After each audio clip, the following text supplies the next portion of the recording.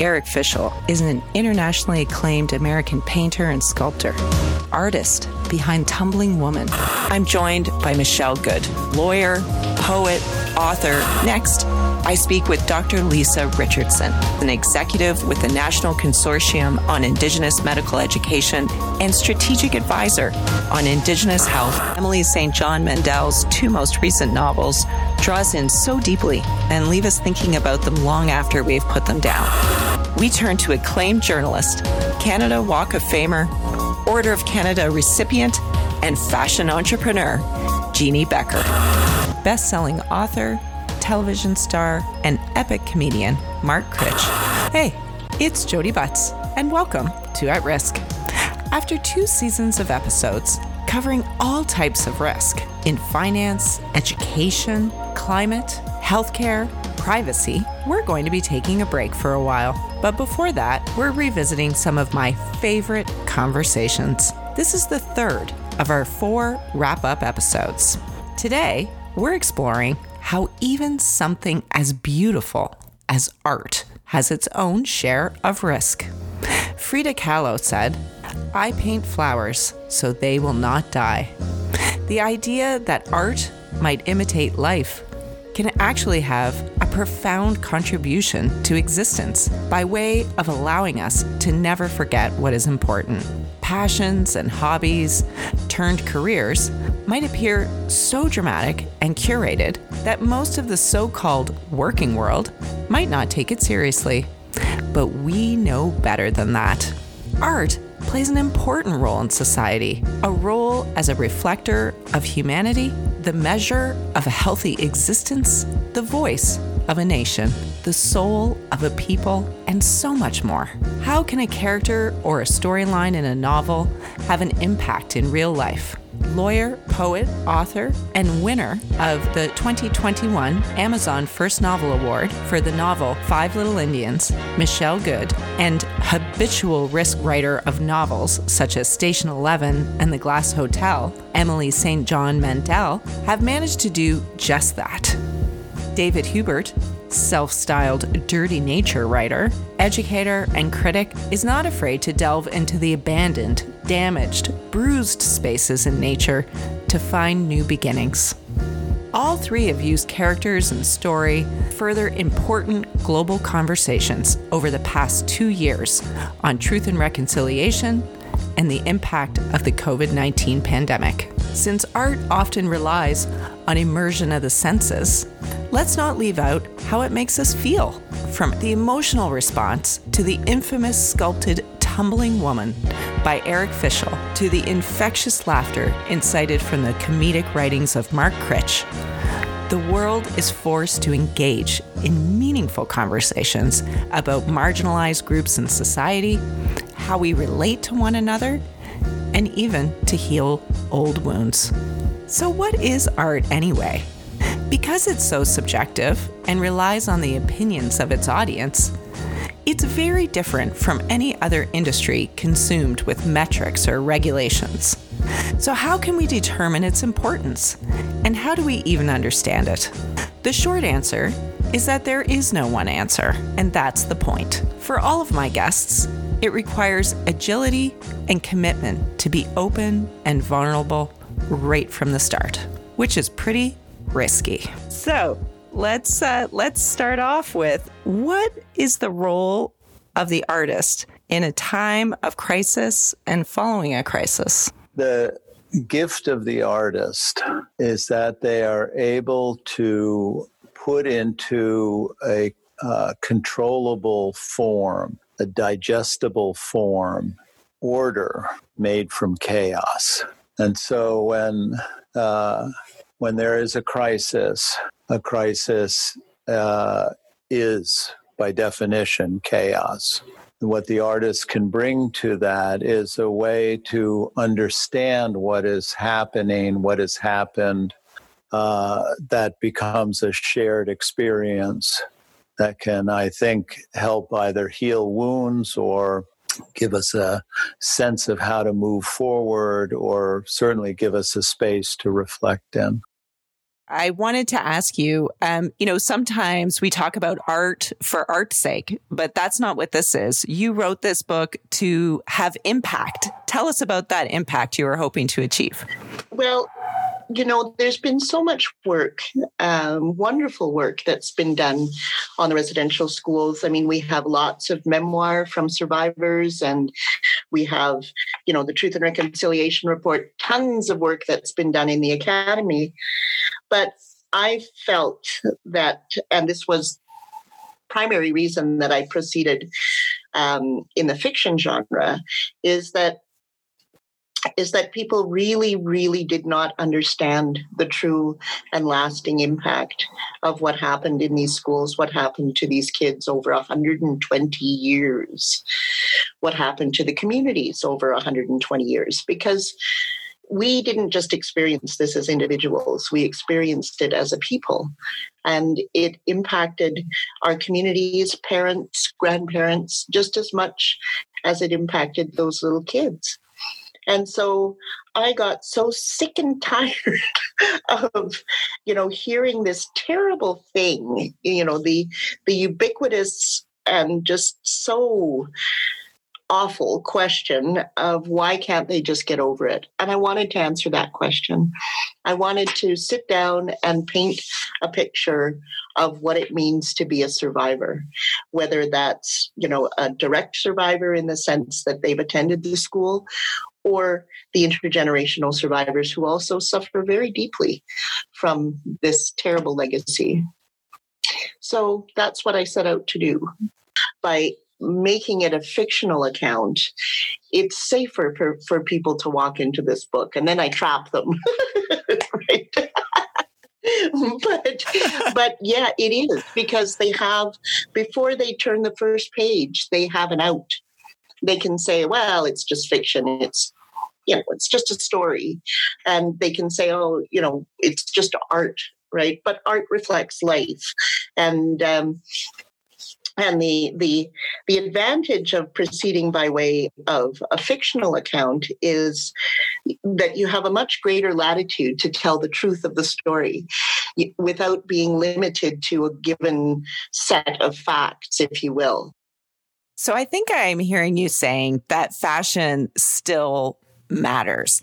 Taking a step back, if you were speaking to someone who just didn't, give two hoots about fashion, how would you explain why fashion matters? Fashion is the one thing that really differentiates us humans from any other creature on the planet. So that matters. We're the only ones that really get to dress up or voluntarily dress up. Fashion is the one creative decision that everybody gets to make every day of their lives. Fashion has incredible transformational powers. Fashion can elevate the spirit. I mean, when used correctly, fashion can also make you feel horrible about yourself when you're victimized by it. But I think fashion just matters in so many ways, and it's also a multi-billion-dollar industry that is really important to keep all kinds of people going. To keep all kinds of societies functioning economically. So you are a self-styled dirty nature writer. What does that mean? Yeah, dirty nature writing is what we call, I developed it with my friend Tom Cull, a poet based in London, Ontario, and actually an environmental activist as well, and a person that I really admire. And we were part of a poetry group, and we just started writing these poems about, the natural world we saw around us, and how fragile and sort of tainted and damaged, but also beautiful it was. So that's, I'd say, the driving spirit of dirty nature writing. It wants to preserve things like the comic, to preserve the beauty in a damaged world. It's responding to traditional forms of nature writing that have attempted to establish and maintain a clear dichotomy between nature and culture, or nature and civilization. And it always wants to sort of muddy those waters. It's been a long time since Bill McKibben wrote about the end of nature back in the 80s, or the death of nature. And we can't really with the climate crisis and sort of toxicity and everything else that we know is ocean acidification, we can't really maintain an idea that there's such a thing as nature with a capital N, unaffected by human beings.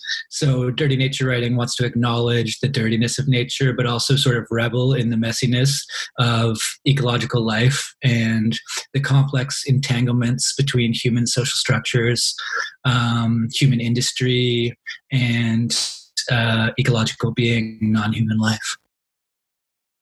Tell us, what draws you creatively to risk management failures, to meltdowns?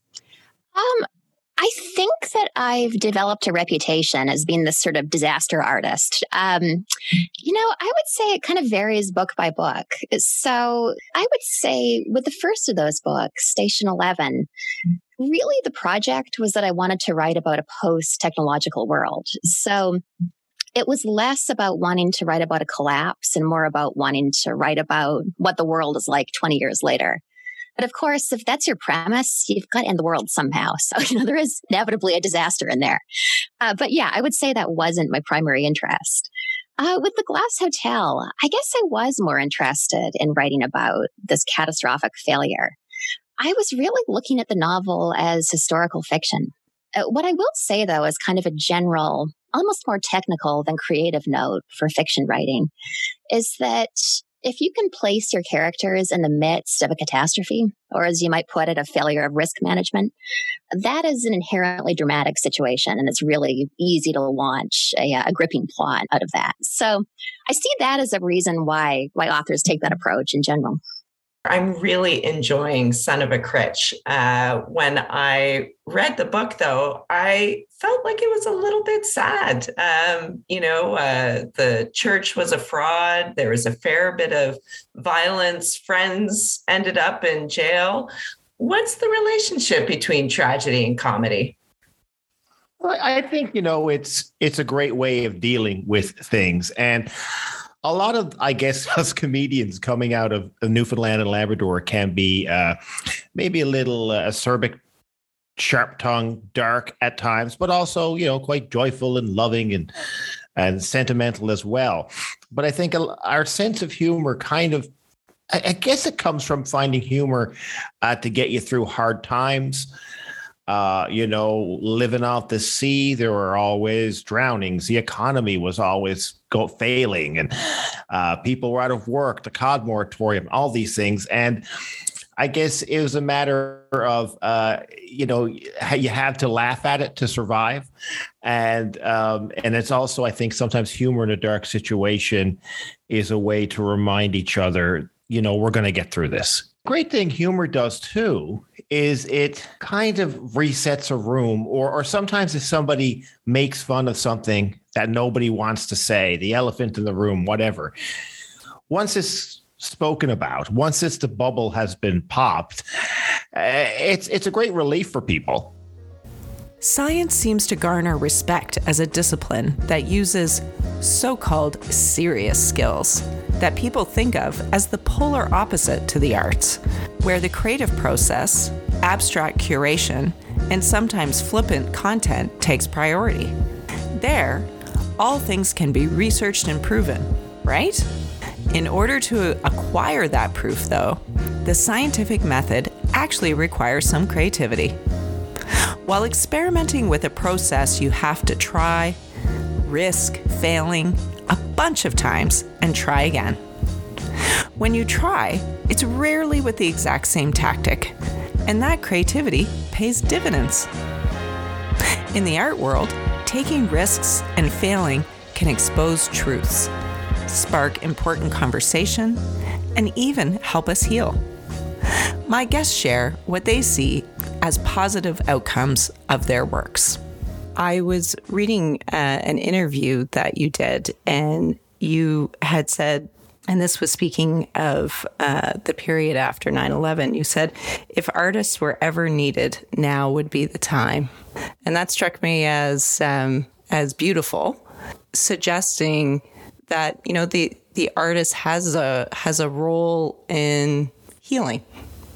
I believe it does. I'm not necessarily in the majority of that among contemporary artists, but I certainly believe that that's one of the functions that art has, which is that they, the thing about grief, the thing about fear, the thing about anxiety is it immediately throws you into a sense of isolation and a sense of helplessness. And if you can create an experience or recreate experiences in which, through art, in which people can see themselves, then they, at the very least, they realize they're not alone. And so it alleviates some of that stress, some of that terror, some of that anxiety. And as I said before, I think it also, art can go a long way in giving us a foothold, giving us a handhold, giving us a language by which we can all connect to each other and communicate with each other, which brings us together, sort of reweaves the gaping hole that was created by the crisis that is being experienced. What's your sense? Are we hearing from artists, writers, poets enough in our public dialogue, or do we treat it like it's, in a box? And yes, we'll talk about writing, but not in the same breath as what's happening around us. Yeah, that's a rich and fascinating question. I certainly have never felt an alienation from the broader world as an artist. I certainly feel, I think particularly with poetry, you can feel that poetry is sort of living in its own incubator, and that there's a very insular world where poets judge other poets, and it's not necessarily leaking out to the broader public, we might say. But at the same time, if you think of someone like the way that, the incredible way that Shakespeare impacted the English language, I think certainly canonical works of literature have a massive influence on our culture and will continue to have a massive influence on our culture. The work that's being made today and sort of that is part of the petri dish of art that will become sort of massively filtered down as we get the art that remains to speak for sort of our contemporary civilization. Maybe that's not always a huge part of the cultural conversation. I think the other way to look at it is the way that mainstream culture influences art, and that's actually sort of where I want to go here and what I'm deeply interested in. And I think well, for one, I think art is digesting certain cultural stimuli, such as climate crisis, in very interesting ways, and then repurposing them, rethinking them, remixing them, recycling them, asking us to think them anew in ways that mainstream discourse may not be able to compute, and in sort of complex and emotional ways. I wanted to ask about the impact of the book on you. You previously represented survivors of residential schools. You're trained. You have legal training. You've talked in other instances about your mother. Was there any healing for you or other type of impact through the process of writing this book? I'll just briefly share. At one point, I'm a lawyer as well, and at one point I was representing survivors of sexual assault, and I had to step away. Like, I found myself, afraid to walk home alone. And when that combined with a personal loss in my own life, it just became harder to manage the boundaries that protects your own well-being. So what was there a positive impact on you? And did you need to do some healing through writing this book? Well, yeah, I don't know that my own healing, if you will, happened through the course of writing this book. I mean, I've suffered my own traumas and so on, but I felt very empowered by letting these characters who really took on a life of their own very early on in the writing process, and just letting them tell me their story, right? The way people tell their story. So many times when I was writing this book, I felt like a scribe. I've said it before. I felt like that these stories were in the air and they were just coming through me to articulate in this way. There were some things that were very, very difficult to write about. Writing about Lily was very, very difficult for me because Lily was a real person. My mother watched her hemorrhage to death from tuberculosis at residential school. I wrote a poem about Lily. I think it was like 1994, back in the dark ages. And the last line of that poem was, "Lily, I remember." And that's what I want. That's why I put Lily's proper name in the book and recounted that story in that way, because she was a real little girl. Her life and her death. Imagine just being a little girl and dying surrounded by strangers without any comfort or proper care and imagine the impact on my mother being a little girl herself and watching her friend die. So there were times in the book, there were things that I felt I had to share, that I had to write about.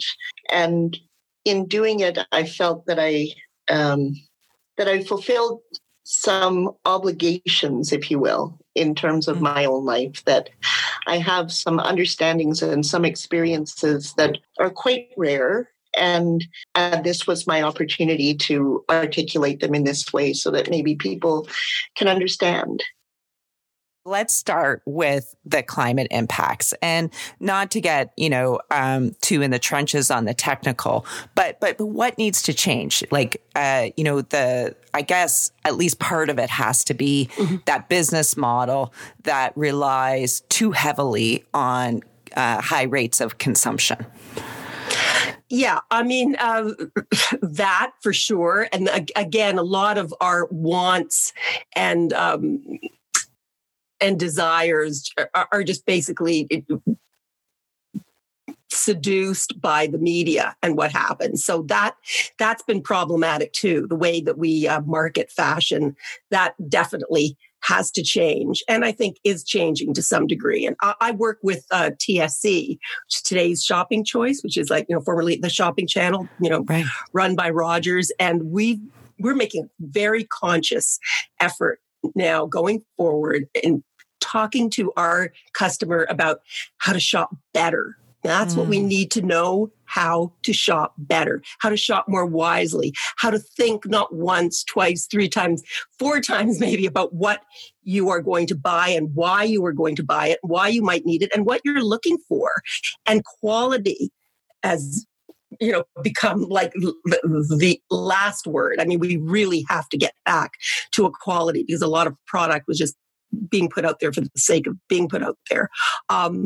So that's one thing. But I think that, I was always surprised in all my years, covering the fashion scene in the trenches of the world's fashion capitals. I always wondered why there wasn't more innovation going on with fabrication in terms of technology. Why were we still seeing the same old fabrics being put out there after, years and years and years? And wasn't it time to create some kind of new innovative fabrication that would maybe be self-cleaning or self-repairing or that could, change because you didn't feel like wearing a little black dress that night. You wanted a red dress. Maybe there's something built into the dress that if you, exposed it to a certain kind of light, it could change color. I mean, there's just so much scientifically, technologically that I thought maybe could be done and experimented with. And I was, eager to see that. I have been thrilled, as the whole fashion community, I think, has been thrilled to see what's gone on with recycling and upcycling of fabric. And that's so important. Never been more important. And that's really, really wonderful to see. And I think we're seeing more and more and more of that. But sustainability is the big conversation in fashion today. There's no question. And also, do you need to go out and buy something brand spanking new? What about this circular idea of, wearing something until you just don't want to wear it anymore? Perhaps it doesn't suit you or serve your purposes anymore.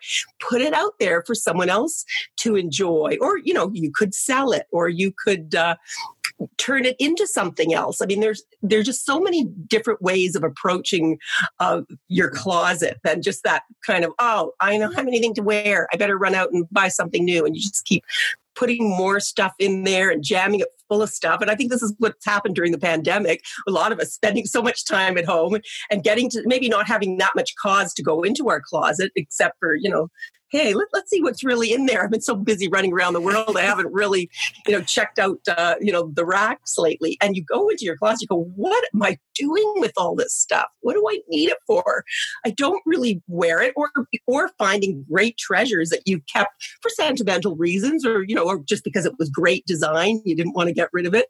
So yeah, let's revive that. Let's bring it back. Let's make use out of it again. So yeah, it's been a really interesting journey for we fashionistas and just, everybody in general. Even if you weren't totally driven by fashion, I think you're going to be re-examining the way you stock your closet from now on, just a little bit more closely. The other thing I also thought about was, in many ways, the Glass Hotel and Station 11 were about the risks of being an artist. Mm-hmm. The potential for violence, the risk of being forgotten, the financial risks. Right. Except for Paul. Paul in the Glass Hotel, against all odds, right, is the artist who finds his moment. What were you trying to say about the life of an artist? Right. So there's a lot to unpack there. Something that is hard to express without sounding really self-deprecating is that I think there's an incredible element of randomness in artistic success. And, I say that not to put down any of my own books. I absolutely stand behind them. But I'm aware at all times that there are any number of books published in the same year as Station 11 and then The Glass Hotel, which were at least as good. It just didn't sell as many copies and didn't get the same kind of recognition. And, you really see that quite clearly in literary awards, where this probably goes without saying, but, a different awards jury, which is to say a different 5 people, it's always about 5 people for all of these juries. A different 5 people would have picked a completely different long list and a completely different short list and a completely different winner. So I don't know, I guess with having Paul be the one character who, there's no way of saying that he deserves it in any way. No, there's no kind of moral component to it at all. He's kind of objectively awful. But yeah, you're right. He is the one who experiences artistic success. I suppose it's some commentary on just the randomness of it. It's not the best person who's the most successful. It's not even the best artist. It's not always the most talented. It's the person whose work is in front of the right people at the right time. So there's just incredible luck involved in all of that.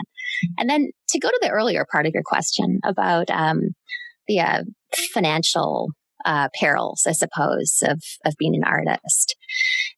I went to school for contemporary dance, and that was a great preparation for being a writer. Because, if you think that a writing career is precarious, if I blow out my knee, I'll still be a writer. But dancers can't always say the same thing. It's just a much higher risk career, I would say.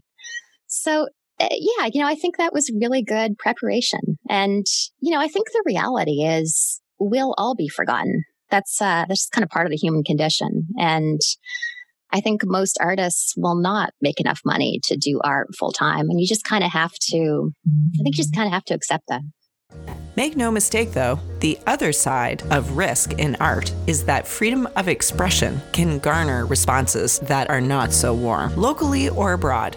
Mark Critch shares what it looks like when laughter goes wrong. There was recently a case went to the Supreme Court of Canada involving a comedian. He had made a child singer with a disability the butt of his jokes, and the singer advanced acclaim under the Quebec Charter of Human Rights. Now, I'm not going to ask you to opine on the law. I'm a trained lawyer. I wouldn't opine on that law. I don't know it well enough. But in general, do you think comedians should be able to say anything they want, tell any joke? Well, I think with that one, he got away with that because the child was famous enough that he was considered a public figure who you can make fun of. Legally, that's fine. And a lot of comedians will go on and say, oh, they're trying to take away, or you can't joke about anything anymore. I just think that guy was a bad comedian. I think he's a shitty comedian. And I can get out there. Anyone could get up and make people laugh by doing really crude stuff, vulgar stuff, idiotic stuff. But why? Why bother? Like, if you're supposed to be this great comedian, kick up, I always try to kick up. The way I try to explain to people is two people, like in a cartoon, right? You have a tramp character like a Charlie Chaplin. You have a policeman. Now, if the policeman isn't looking and Charlie Chaplin kicks the policeman in the bum, it's funny. Charlie isn't looking. If a cop just kicks a homeless person in the bum, that's not funny. Two people, the same movement. Everything's the same except for who does what to who. Kicking up is great. If you can, look somebody powerful in the eye or say something to a crowd that is daring to them. If you're saying a young child who is sick is ugly, and that's what you're going to the Supreme Court over, buddy, work on your stuff better. There will always be stupid comedians, though, right? And freedom of speech it's freedom of speech. You go back to, Milton Berle was saying we can't say things like this anymore on stage. People said Lenny Bruce went to court over it. George Carlin was arrested several times for swearing on stage. There were lots of people who used to do, minstrel acts and stuff, and that stopped. And all those people said they're being too politically correct back in those days. There were people who used to do a lot of what they called an ethnic act, where they would do different accents and make fun of, Chinese people and Japanese people and things like that. And then those book acts stopped being booked because the Chinese American Association complained, and people said, oh, you can't joke about anything anymore. So 100 years from now, some comedian will be saying, this is ridiculous. You can't joke about anything anymore, right? It'll keep getting pushed down. What doesn't change is I don't think any of those people are actually funny. Right. So they're just picking on somebody who is more vulnerable than them so that other idiots will find it funny. We'll always have idiots and assholes. That's always going to be an element. And I guess legally they have a right to do it. But generally what happened, I think, with our history as we evolved is nobody is now arguing that they should still be able to do a minstrel act, or nobody is arguing that they should still be doing these ethnic acts. And I would hope that, in a few, now trans people, they're the latest thing. Dave Chappelle is saying, oh, why can't I make fun of trans people? You can do it. But should you be able to maybe come up with something else is the way I look at it. I always think whenever I see a comedian arguing that they can't say anything anymore, generally, they're either not funny anymore or were never that funny. Until the pandemic hit, most of us did not prioritize being a part of a global community, part of a larger we. Humanity has been and was very apparently disconnected. Our societies struggle to face problems like institutional racism, climate change, or health crises head on, even when we could easily do something to help. This is where art can make a big difference. Art is engaging and can help connect people across backgrounds, experiences, and even language. My guest's work has not only had an impact, but has pushed some political envelopes and covered more than a few hot topics that found their way into the global conversation. And what did is that what you took away from the initial furor that the bronze version of Tumbling Woman at Rockefeller Plaza in Manhattan caused? Or were your learnings from that experience something different? I, like most of the world, watched the tragedy unfold on television. I was not in the city the day it happened. And so I'm sitting there watching this nightmare unfold all day long and feeling this, wash, just feeling myself spin out of control with all, the mind going crazy, the emotions going crazy with all of the feelings that were being caused by this terrifying thing. And so it was in that moment of feeling myself spin out of control that I knew that the only way back would be to create something that created a kind of solid anchoring construct, something that would articulate the feelings, that would try to reconnect me to it. And so within that moment, I tried to begin to think of how to articulate this nightmare.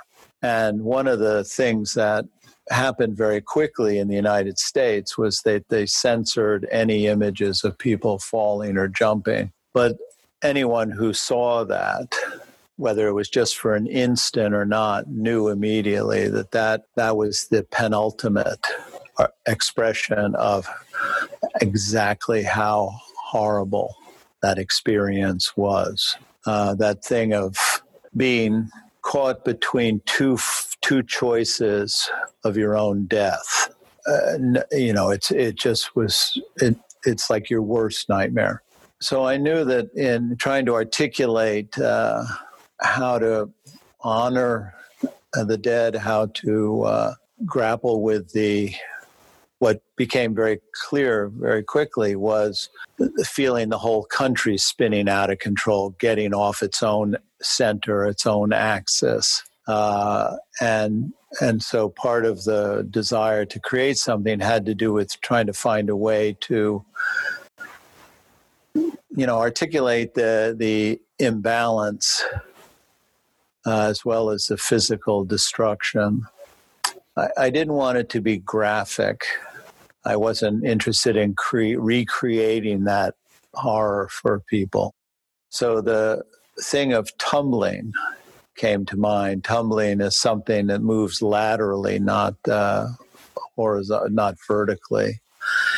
And so it wasn't about crashing down. It was about rolling along. And it was, something that I was thinking of sagebrush or something where you're unanchored, you're blowing along, the wind is taking you wherever. Occasionally you hit something that stops your forward motion, and then the wind catches again and you keep on rolling. That was kind of the things I was thinking about around the image of this woman, larger than life, tumbling. With her legs akimbo, her arms, one arm outstretched. And I wanted to have the outstretched arm because I was hoping that people, when they were standing around the sculpture, would reach out and grab the person and just hold her hand and maybe even imagine that being something that would slow the tumbling down. Anyway, that was the spirit in which I made it. And I felt that it was... it should be a public, not a, just something that would go into an art gallery. Do you think she was too political? No, I don't think she was political at all. I think it was a very human experience. So what I was set on doing was bringing the body back into the mourning process. What happened very quickly, because there were no bodies, they were pulverized. 3,000 people died, but there were no bodies. So how do you deal with the grief? How do you deal with the mourning process when you can't make that closure. You can't see the dead. And what happened with the language of mourning turned very quickly to architecture.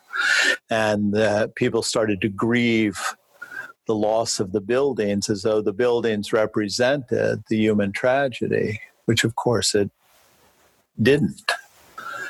So it was very important to me to bring the body back into the awareness and to the process. And that's not a political gesture. That's a humanist one. So you're an advocate, and there's an advocate in the book. I have to be schmaltzy. I have to ask, is there some of you in Clara?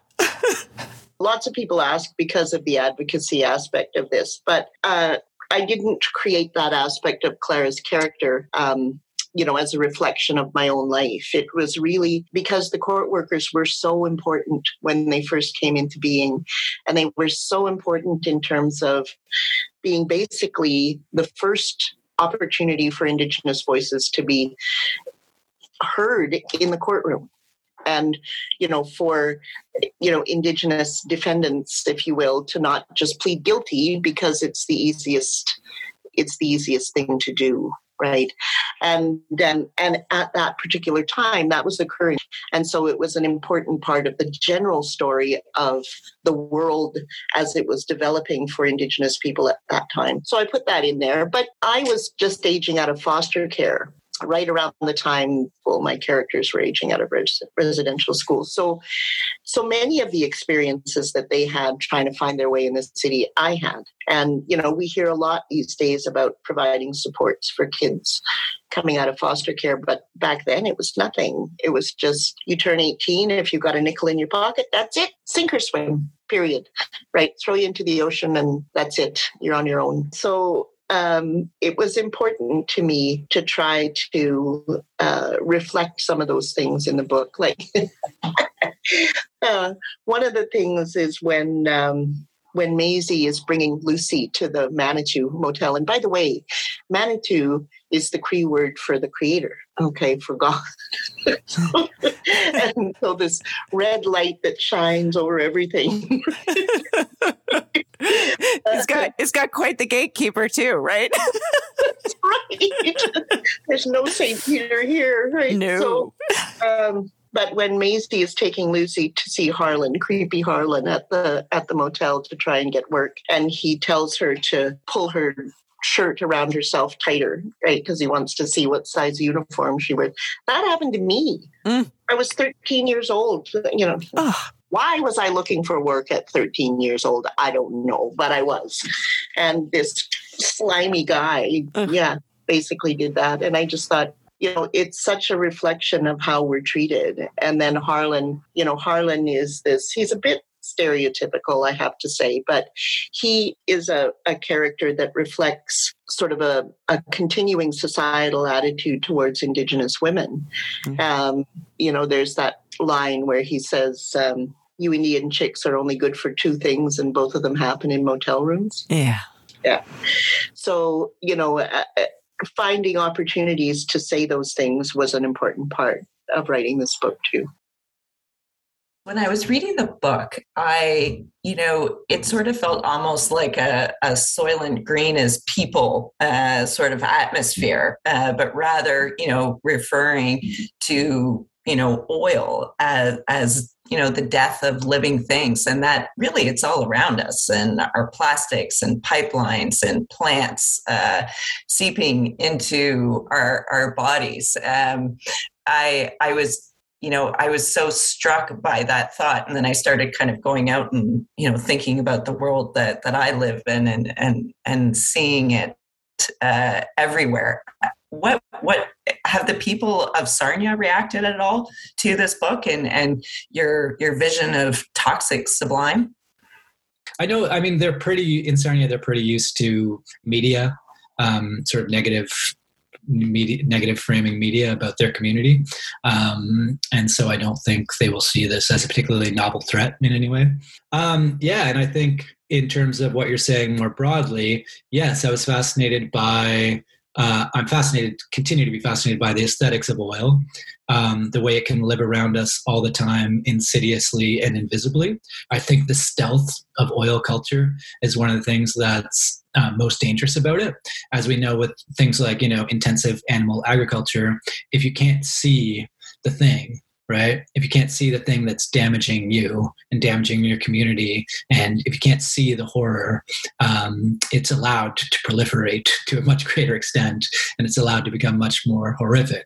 So I think that's one of the things about oil. I think one of the things I'm trying to do is illuminate oil, right? To let us see oil. And I mean, so your sense that reading the book allowed you to sort of see the oil, how insidiously it has infiltrated your life, that means a great deal to me, and that's one of the things I want to do here.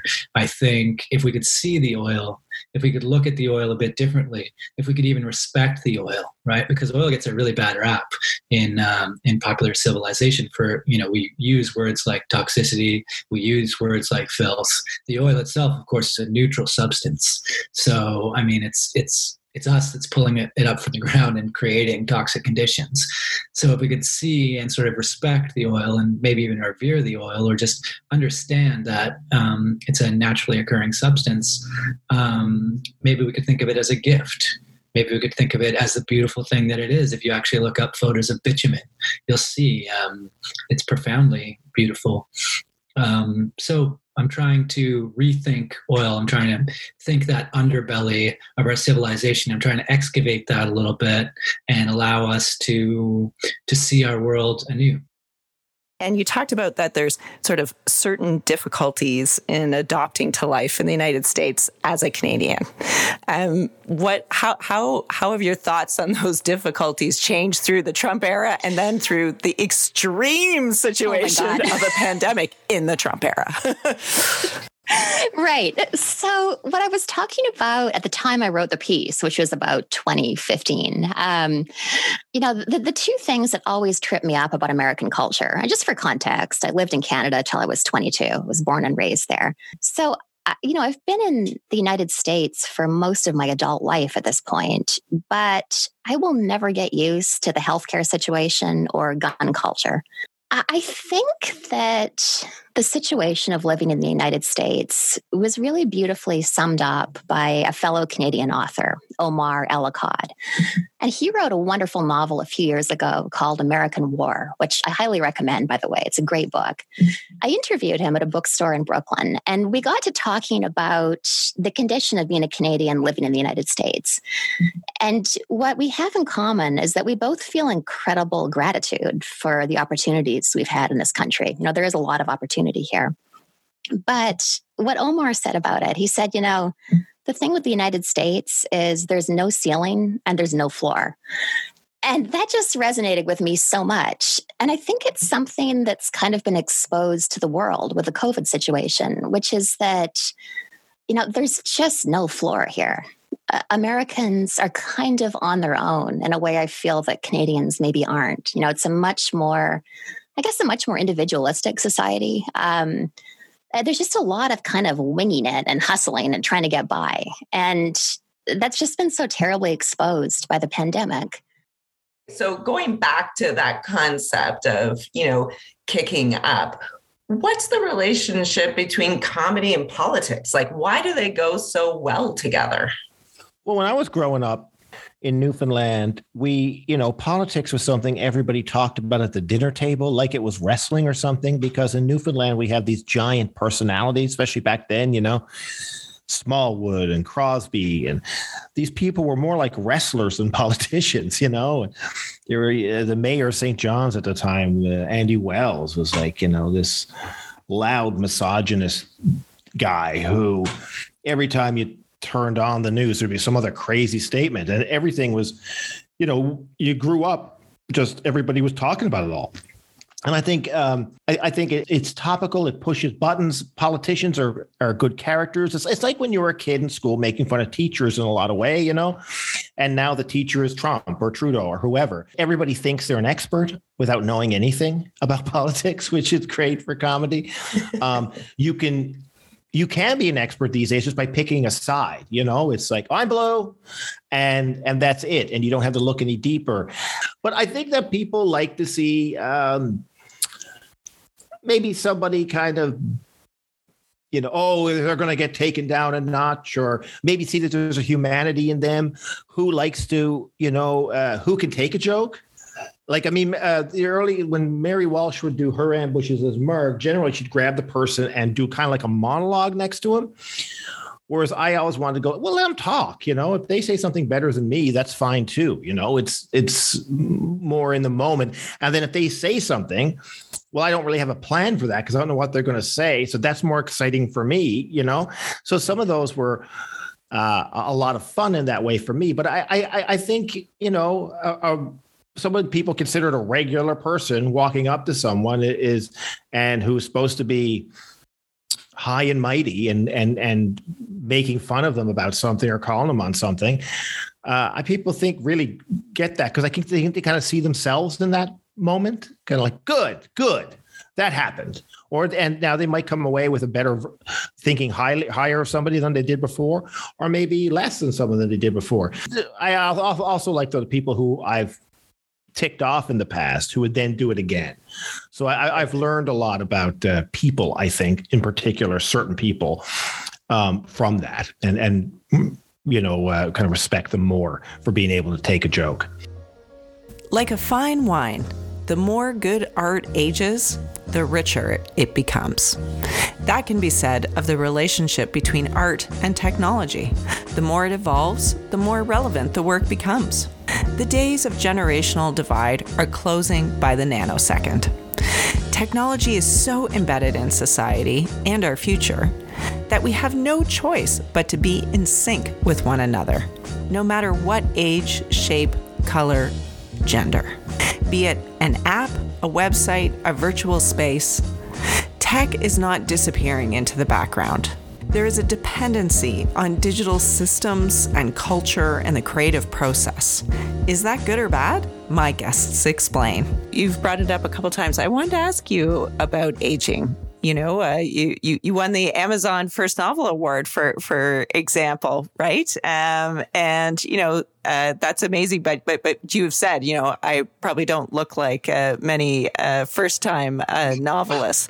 But so much, and particularly with the pandemic, right? And some of the the terrible loss of life inside long-term care facilities. We look at what we lose as we age. What do we gain as we age, Michelle? Oh my goodness. I don't ever think of losing things as I age. I don't. I mean, we give value to aged cheese. Wine. Right?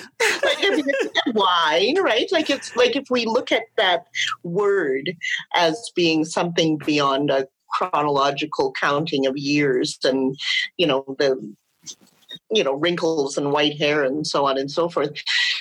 Somebody asked me why this happened at this point in my life and why I didn't write it when I was younger, and I don't think I could have written it when I was younger, quite frankly. I don't think I would have brought the depth of experience and understanding that I have. If I was writing this as a younger person, I probably would have just got really annoyed and stomped off. And fair enough. There were times, though, I must say, when I had to walk away from the writing, sometimes for a year. Right. Because it was so infuriating and frustrating because, the world is going on around you while you're trying to distill this experience. And then, and you read an article and it's just like, oh my God, did somebody actually say that? Like the other day, there was an article in the Winnipeg Sun about, it was an opinion piece. Basically saying you're jumping to, everybody's jumping the gun about these bodies found in Kamloops. We don't know that they're kids. We don't know how they died, blah, blah, blah, blah, right? Like the apologist nonsense that we're constantly dealing with. And, you get that, and then you get the comments, It's just like, and then, Colton Boushey died during the writing of this book. He's my relation. He's from my reserve. We still are related. And the terrible commentary that came out of Saskatchewan folk after that incident. And, it just sort of shuts you down a little bit and you have to walk away. Otherwise, you're going to write a really mad book. And I don't want to write a mad book. Now, I try not to be nostalgic, but I have to say one of the things I miss, because, I had this idea. I have a teenage daughter and I'm like, okay, you know what? I'm going to go get her some great fashion magazines and she can cut stuff out and, pin stuff that she likes and, or even if she just takes a photo of it, and for Instagram or whatever. But, the magazines are so tiny now and there's just not that many of them. So speaking of, technology disrupting, what's your take sort of on the state of style journalism and could it disappear like that, the ad revenue, the trying to get eyeballs on the fashion is such a part of it? Well, again, wow, that's such a big question because yes, paper magazines, which I love, who doesn't like to get under the covers with a magazine that you can hold? I mean, that whole tactile especially feel. Now, who wants to look at another screen? Yeah, exactly. However, I still think, it's gone that way. And I don't think that's going to go back. I think hopefully there will always be that, that ephemera in our lives that we love paper things that we can hold on to and save in scrapbooks. And I don't want to ever see that go away. But the digital magazine is definitely here to stay. You can change it on a dime. And, there's just a lot about it that does make sense. When you talk about fashion journalism, this whole movement, the democratization of fashion, I think fashion television, the show that I hosted for 27 years, had a lot to do with that because we ended up teaching a lot of people about fashion. And all of a sudden, fashion wasn't just for the snobby elite. Fashion was for everybody. And why not, come on in, let's see this thing and let's look at it, enjoy it, talk about it. And, what makes, someone a better fashion critic than someone else? I mean, everyone had an opinion. I mean, when that young blogger, Tavi Gevinson, came along back in, I guess maybe it was 2010. Just a couple of years before the demise of fashion television, she brought this whole new awareness that, you could be a kid growing up in your suburban bedroom and have a very valid opinion about fashion. It might not be as studied as a great fashion journalist like a Susie Menkes, but still, it was valid. So it depends what kind of fashion journalism you're looking for. I think it's sad that a lot of seasoned writers who really have a great frame of reference, because personally, I think that's what makes an opinion or a point of view more interesting, or it gives it more gravitas when you've had a huge frame of reference. And some of these journalists, the great fashion journalists, really do and did have a great frame of reference. A lot of the kids that were just hopping on the scene were just, they saw it, they liked it, they didn't like it, it was there one minute, it was not there the next. And they weren't, necessarily beautifully skilled writers. Right. And the way they wrote about fashion, wasn't that intriguing to me anyway. But I don't know. There's a whole generation. I mean, I think you have to ask your daughter. But, it's funny. We do want, and I've got two daughters myself who I guess I did want them in some ways to see the world the way I saw it. On the other hand, I was always really encouraging them to blaze their own trails. And now these were girls that grew up in the fashion television kind of world where, they were sitting in the front row of a Christian Lacroix couture show in Paris at the age of 12, or, meeting Valentino backstage at the age of 14, or, like they really got to see it all. Yeah. Wow. Not that they don't love style, and they both have sensational senses of style, but they don't consume fashion the way our generation did at all. Yeah. One of them actually lives off grid in a log cabin in the Yukon. Jodi O'Neill, she's a musician, and she has a great sense of style, but will only wear vintage clothes and, that's, and my other daughter, Becky O'Neill, who is a great artist herself. She's an animator and a filmmaker and lives on the farm, and she's a farmer. She's an organic farmer, and she's very conscious of this whole, circular thing in fashion. And she will only wear, used clothing. Like she doesn't want anything brand spanking new. There's no appeal to that. So it's so interesting to me that it's all about moving forward and progress. And we can turn our kids on to, the way we saw the world or what we love, but they're going to take it and do something else with it. And we can only applaud that because that's what progress is all about. We've often focused on the problems presented by risk, but there is always light at the opposite end of the tunnel. We would be remiss if we didn't zero in on risk and how to push through it. Podcast is called At Risk, and our central question is, do you truly value something if you're not thinking about how you could lose it? Which is to say, do you have to think about risks? Like, do you have to think about risks in order to value something? That's really an interesting question. I think if you spend too much time worrying about losing something, you're not going to reach for it. And, like with writing this book, if I had been fearful that it wouldn't be a success or, that I would lose something as a result of writing it, I probably wouldn't have written it. It's the little micro decisions that I think are quite exhausting. So when people talk about pandemic fatigue, and I think this is a lesson at risk too, trying to remember like, okay, well, what is our purpose? Our purpose in life isn't to not get COVID. Right. Our purpose is something else. And so that's why, it can make sense to send your kids to school or join a pod. Yeah, absolutely. And, so much depends on the individual where, my daughter was really happy to be home with us when school ended, which kind of surprised me because she also loved school. But, anecdotally, I've heard about other kids who were really not doing well, like their mental health was really suffering from being away from school. And if I had one of those kids, absolutely, I'd send her back. I feel lucky that I didn't have to. I was reading, before the invasion, all of the traffic and road signs were taken down. Okay, makes sense. You don't want to make it easier for Russians to invade your country. But then they were replaced with signs that, said Russian expletives, Yeah. There was a joke, you don't have to declare a captured Russian tank on your taxes.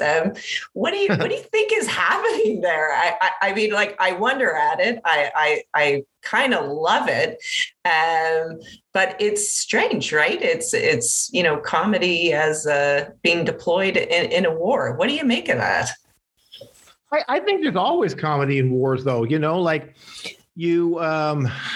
People, World War II, and today, they always write funny messages on bombs, and before they're dropped. And there are people, when I was in Afghanistan, there were lots of kind of funny signs up there and stuff. I think it's all about morale and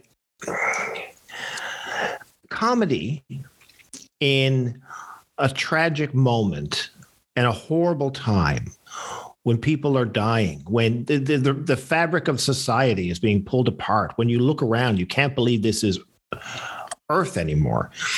I think a comedy is a great reminder of humanity.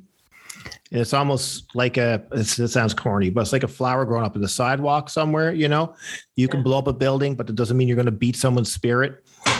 And that fighting spirit, I think, when there's against all odds, I think humor can do a lot to inspire people and bolster courage and maybe even cover fear. Comedy can also do that, right? So I'm not really surprised by it. I think it's a great. It's a reassurance, it's a signal that all is not lost and that the spirit survives, and is Ukraine a place on a map? Yes, but it's also the spirit of the people. They are Ukraine, right? It's not necessarily rocks.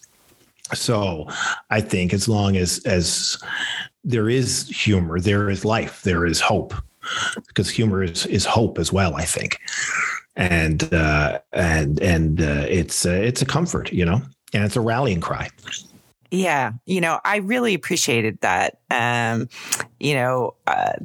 balance between, and this is like the focus of the podcast. It's like, okay, so we have to think about the things that threaten what we love, what we value, what's important to us, our progress.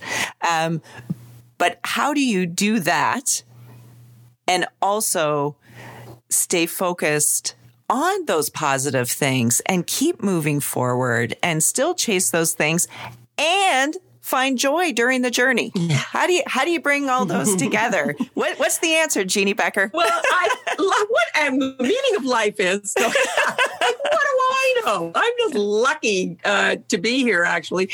I think you got to have faith.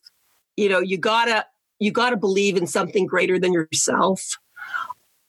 The most wonderful thing about getting older, for me anyway, I don't know if this is true, for other people, it would be worth investigating. I haven't talked to a lot of people about this, but is the erosion of ego.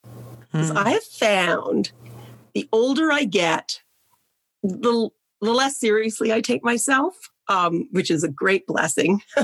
And the less I care about, what other people think, I just want to make myself happy.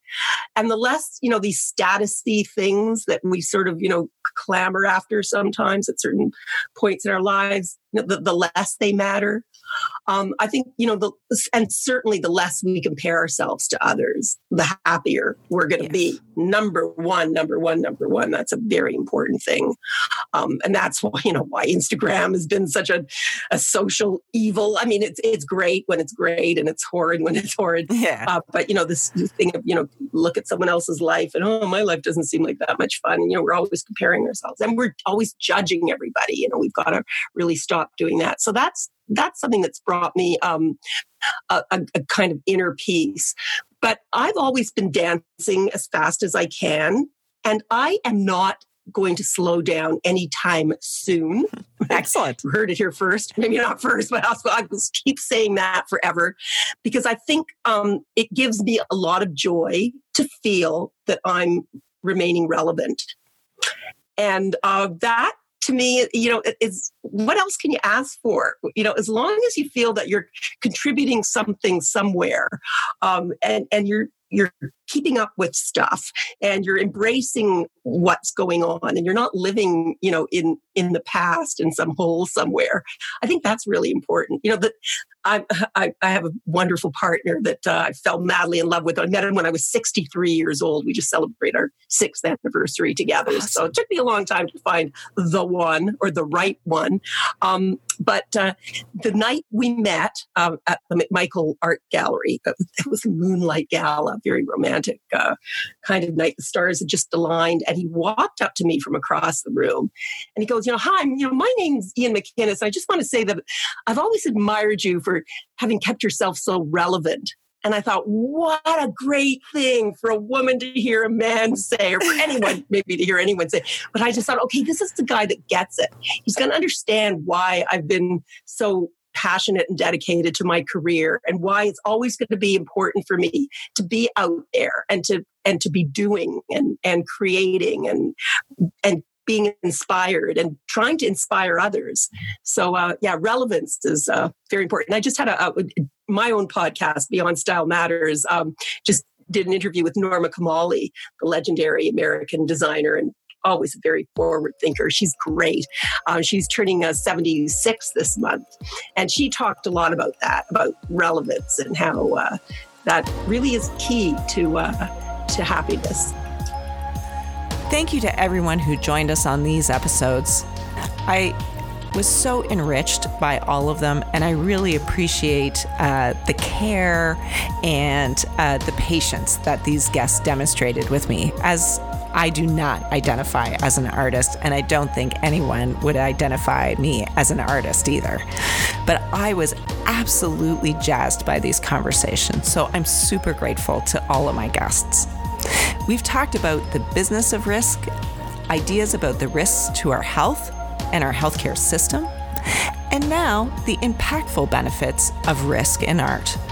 But who can give us this risk advice on a regular basis? What can you do to get help in a risky situation? Find out on our next and final wrap-up episode. Enormous thanks to my production team on these recordings, to Aisha Jara and Camille Hemming for compiling these, and of course you, our faithful listeners. Be sure to share this if you seek to inspire other purpose-filled risk takers. Subscribe to Canada 2020 at Risk and find even more amazing stories. Now, be careful out there. Michelle, thank you for taking the risk of writing this exceptional and moving work of literature that engrosses as much as it educates. Critch, thank you so much for taking the risks of comedy on and for really showcasing the freedoms we enjoy in this country. So thank you so much. Oh, thank you so much for having me. I loved it. Eric, thank you so much for speaking with me. Thank you for sharing your insights about what's happening in your home country with us Canadians. And thank you for sharing Tumbling Woman with Canada and the world. Thank you for joining me, David. Thank you. Yeah. Thank you so much for sharing your insights about your books and for sharing your books with the world. I'm super grateful to have had this opportunity to speak with you, Emily. Well, thank you. I enjoyed it so much. Thanks for interviewing me. Jeanne Beker, thank you so much. Thank you so much for being just a total trailblazer, for being so open and candid about the ups and the downs, and for sharing this time with me. It's been an absolute delight and thrill. Jodi, I can't tell you how much I've enjoyed this conversation. You're a delight. Thank you so much. This is really, really fun.